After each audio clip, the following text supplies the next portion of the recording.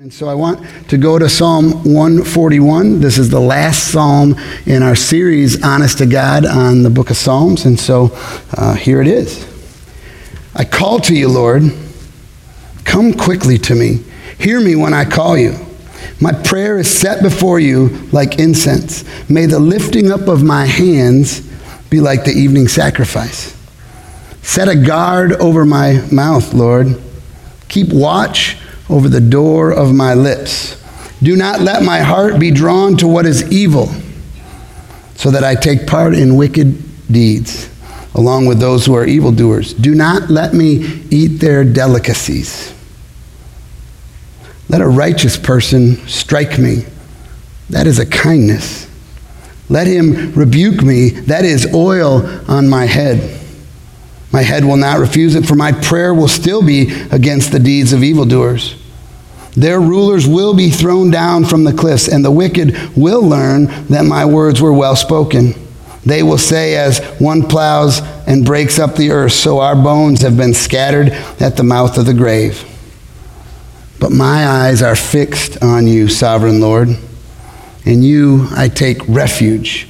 Do not give me over to death. Keep me safe from the traps set by evildoers, from the snares they have laid for me. Let the wicked fall into their own nets while I pass by in safety. So much in that this week.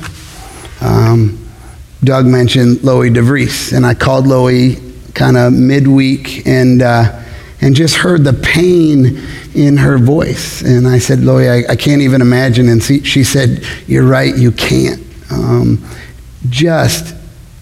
She's crying just talking because it is so difficult. And so this psalm says, I call to you, Lord, come quickly to me. Hear me when I call to you. And after I hung up with Loie, I called on him. I might have shook my fist a little bit, and that's okay, because God says, you can call on me. You can come to me. Now, I was like, God, this isn't fair. And then I asked him to draw near to her, because that's what she needs more than anything right now. So we ask God to call. We say, may my prayer be like incense. It's this thing that we lift up to him. And then it says, may it be like the evening sacrifice. The Jews had morning sacrifice and evening sacrifice and all kinds of things that reminded them throughout their day to call on the Lord. This morning I woke up, I knew that I was preaching, and on those mornings there's always I think I might be coming down. There's something in me that's like, I want to avoid standing up in front of people and sharing how God's word is tearing me apart this week. But I called on the Lord, and he took that away, and just in talking with him, I'm filled up with a joy. And so I just want to encourage you, like this says, I call you, Lord. Hear me when I call. And then we need to set our prayer before him. It goes on to say, set a guard over my mouth, O Lord. Keep watch over the door of my lips. I don't know about you, but there are times in my life that there are thoughts that are in my head, and there are feelings that are in my heart that should not come out of my mouth.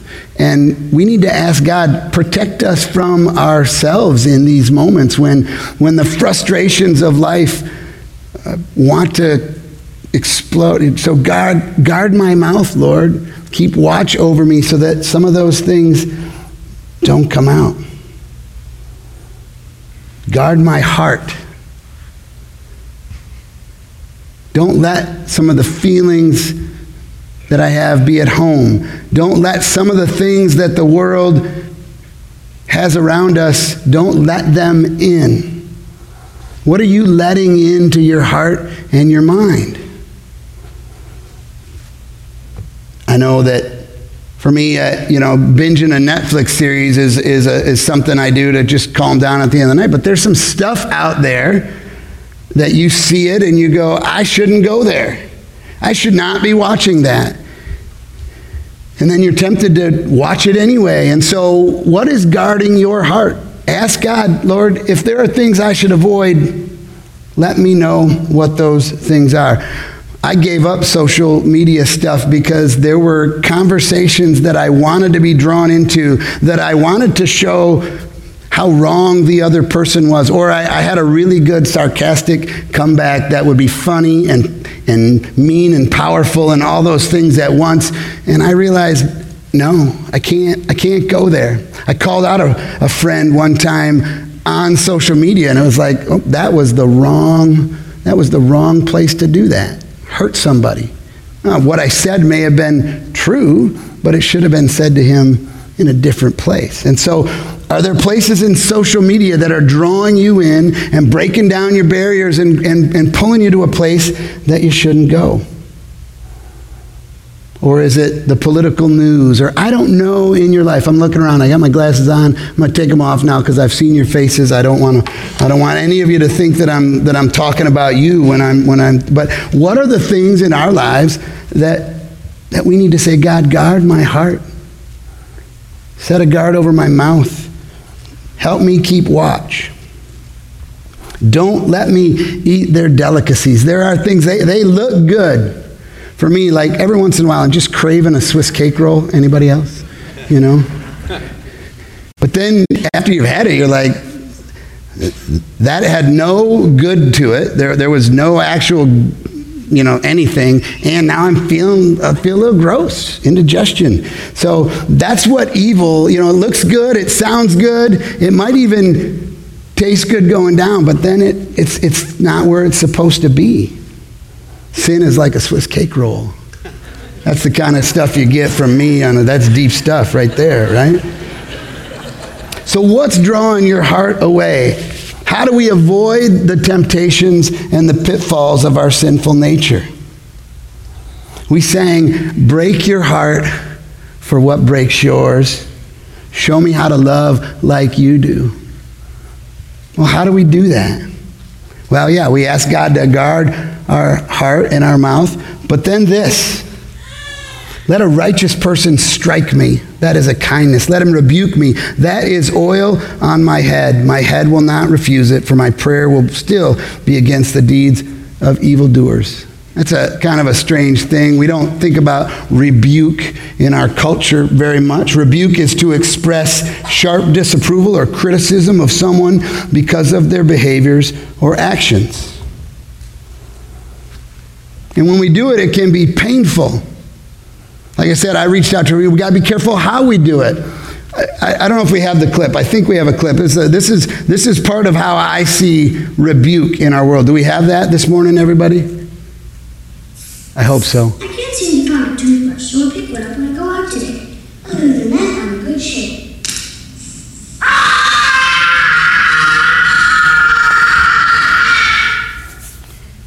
So, let it be like oil on my skin. You're like, where's he going with it? Let it be like oil on my skin. It's supposed to be soothing, but it might be like aftershave sometimes. It might be medicated oil when someone rebukes you. It stings, but it's good for you. It's necessary. See, in our culture, we tend to live and let live. Like, yep, I see that they're doing that, but I'm not going there. It's none of my business. Somebody else should tell that person that they shouldn't be posting that, or they shouldn't be watching that, or they shouldn't be saying that, or they shouldn't be doing that. We have a thing called church discipline, and it sometimes has gone by the wayside, but I want to call it back for us this morning. Maybe we need someone to discipline us. I know I do. In the 23rd Psalm, it says, He anoints my head with oil. Now, what does that have to do with sheep, you say? When he puts the oil, when a shepherd puts the oil on a sheep, the oil keeps the bugs from getting in their eyes, or it keeps certain flies from laying eggs in the ears of the sheep. And it keeps their, I keep wanting to say fur, but it's wool. My words get messed up for me. But it keeps their wool from getting tangled in the brambles and different things. And so the shepherd puts oil on their head to protect them from evil. It's a barrier of protection. And so we need to hear when we're falling short. So I'll go first. A week ago Friday, golfing with this crew right here. And they know this because I'll tell you the story. I get a little uptight because there's etiquette in golf and there's like pace of play, and I'm always thinking about the person behind me. Are they thinking that we're going too slow or we hit too many mulligans? Now there's etiquette, and we need to learn that, and certain places we have to take care of those things. But when I get out there, now I'm uptight and I'm getting a little worked up. And my lovely wife, in the best way possible, seriously the best way possible, she just calmly, I think it's on the fourth hole, I can picture where the cart was, might have been after that, but she says, sometimes you're just a little bit harsh. Now, the first reaction that comes to my mind is, oh yeah, I'm harsh and I should be harsh because these guys are doing this, and then and you did this, and I can start gathering up a whole bunch of things to justify my behavior. Luckily, I rehearsed all those things in my head. I didn't say any of them out loud. I didn't make it worse. I was self-righteous and those things. But as the next couple of holes went on, I started going, yeah, that was harsh. Oh, that wasn't necessary. So over the next few holes, I realized she's right. I needed to hear that. Now, it only took me a few more days I don't know the difference between a few and several, but too long to say, I'm really sorry. I'm wrong. This is something I want to work on. And then another day or so, and then I apologize to the boys, and because this is a continual thing in my life. And so I need to be rebuked. We think of it as an attack. Sometimes we defend ourselves because of it, but it's the love of a friend. As a pastor, I've had to confront people a number of times, and with varying degrees of success. Most of the time it's, oh yeah, well, so-and-so did this, and they did that. And that is our number one thing is, you point at me, I'm gonna point at someone else. Or they'll say, how dare you talk to me? You're not perfect. That's been well established, I think. I'm not perfect. But I'm trying to go that way. Sherry and I were talking when we ordained elders and deacons a couple of weeks ago. Part of the liturgy said they would live exemplary lives. And we were talking about that word, and that's a little scary, right? Well, no, depends on how you look at it. That word just means I'm going to try my best to look like Jesus. And then I'm going to be open when someone says, hey, you're falling short there. And we need to be that for each other. We're striving to be better, but it's not a striving where we're thinking, I got to be good enough. I got to be perfect. None of us is going to be perfect. And so we have to be a people who can go to the people that we know and love and say, hey, I see this, and I'm not sure that's really in conjunction with who you want to be or claim to be. Rebuke and correction. I say, bring it on because I need it. And I think you do too. So here we go. Let me look around, see who I can find who needs. No. One of the things in the announcements you may notice, it says Mo is still looking. We're still looking for volunteers for nursery and for children's ministry. We can only do children's ministry stuff through kindergarten this summer because we don't have enough volunteers to make sure that the older kids through 5th grade could have a Sunday school option during the service.